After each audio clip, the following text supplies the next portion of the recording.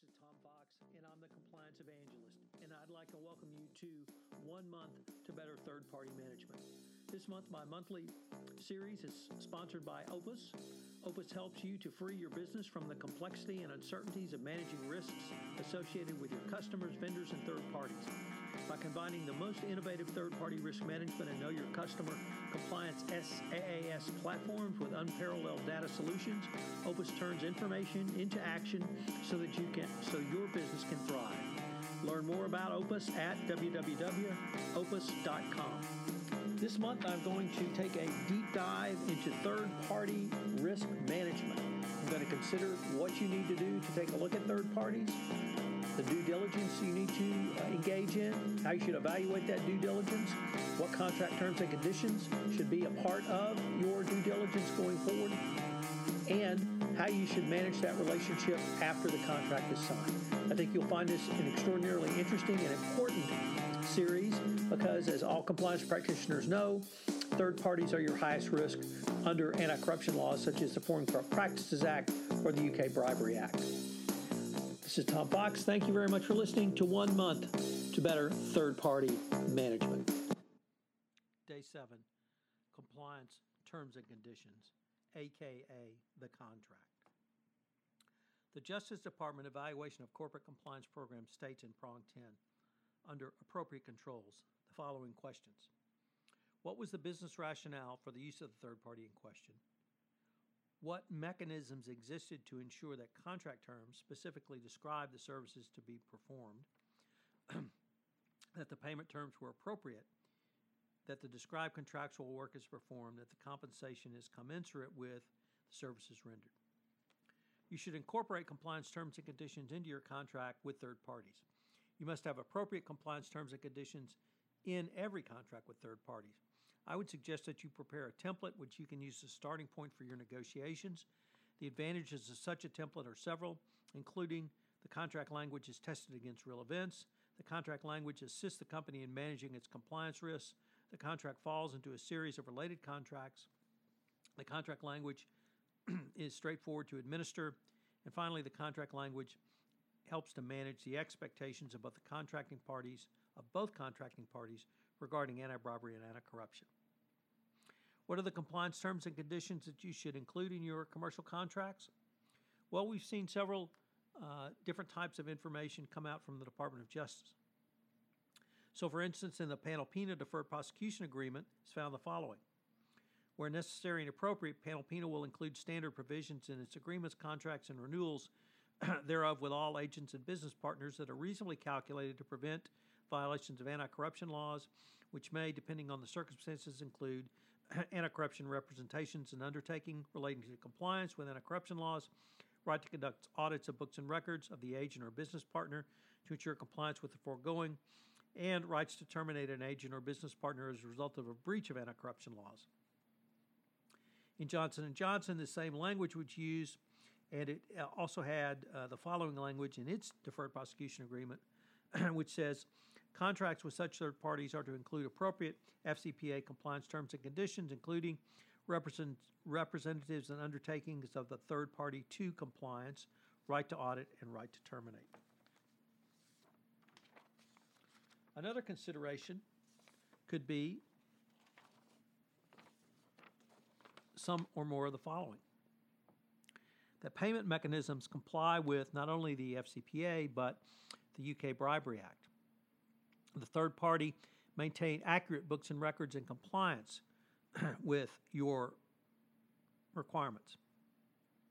The third party certify on an annual basis that it has not made or offered or promised to pay any gifts in violation of the FCPA or UK Bribery Act.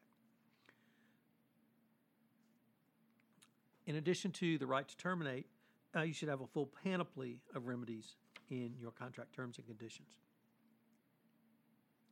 Contract terms and conditions should be stated directly in the document, whether that be an agency agreement, consulting agreement, or even a joint venture agreement.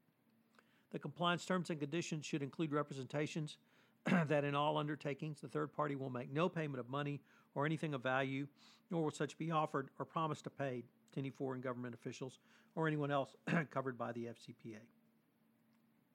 In addition to the three basic contractual clauses suggested by the Department of Justice, I would like to add some others for your consideration. Now, some of these may be more robust. Nevertheless, there'd be a great starting point for you and could certainly help you in negotiations going forward. So, indemnification. Full indemnification for any FCPA violation, including all costs for the underlying investigation. Cooperation. The third party will fully cooperate with any ethics and compliance investigation, including specifically the review of emails and bank accounts relating to your company's use of this third party. Material breach of contract, and it's key that it be a material breach of contract. Any FCPA violation is made a material breach of contract so that the contract can be terminated with no notice and opportunity to cure.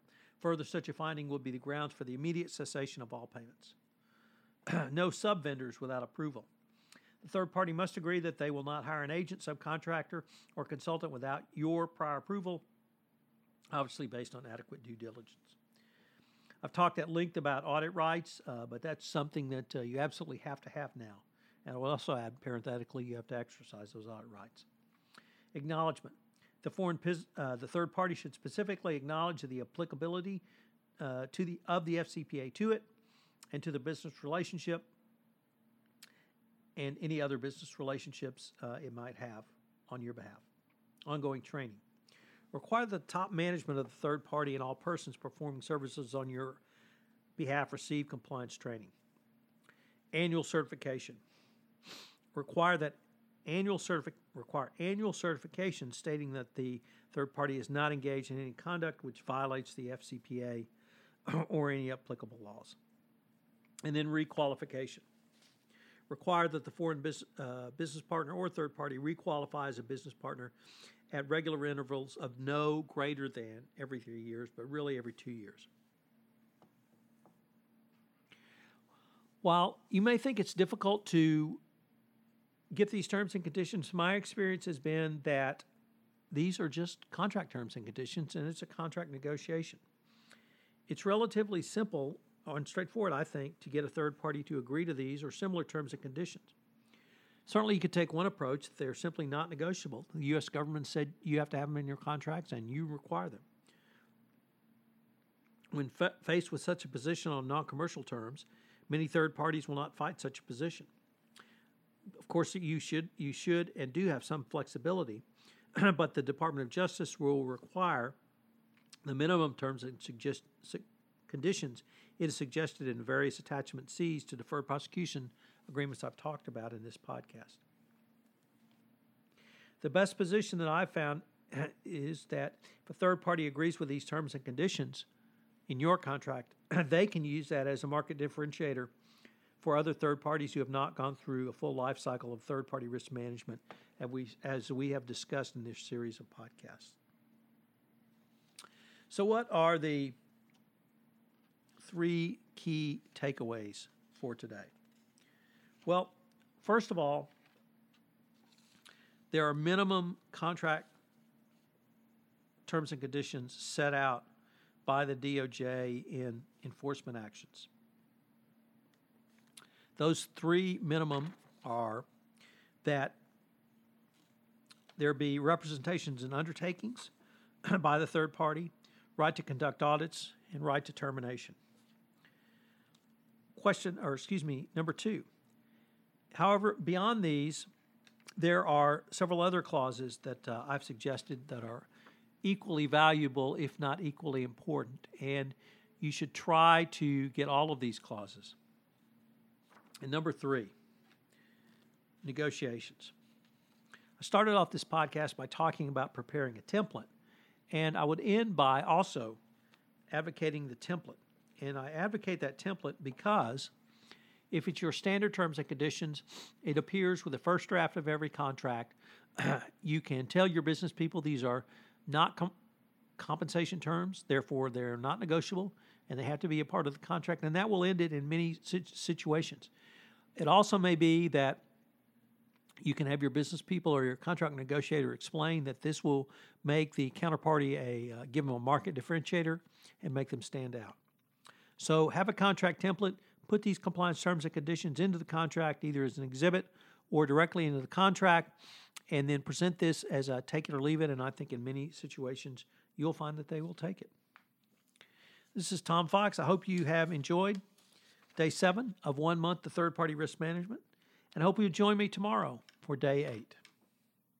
This is Tom Fox. I hope you've enjoyed this episode of 1 month to better third-party management. If you have listened to this podcast on iTunes, I would greatly appreciate it if you would rate this podcast, as it will help our rankings and help us get the word out on this most unique podcast series in compliance. Also, if you have any questions, please feel free to email me at tfox@tfoxlaw.com. This is Tom Fox. Thank you very much for listening to today, and I hope you will listen tomorrow on another episode of 1 month to better third-party management.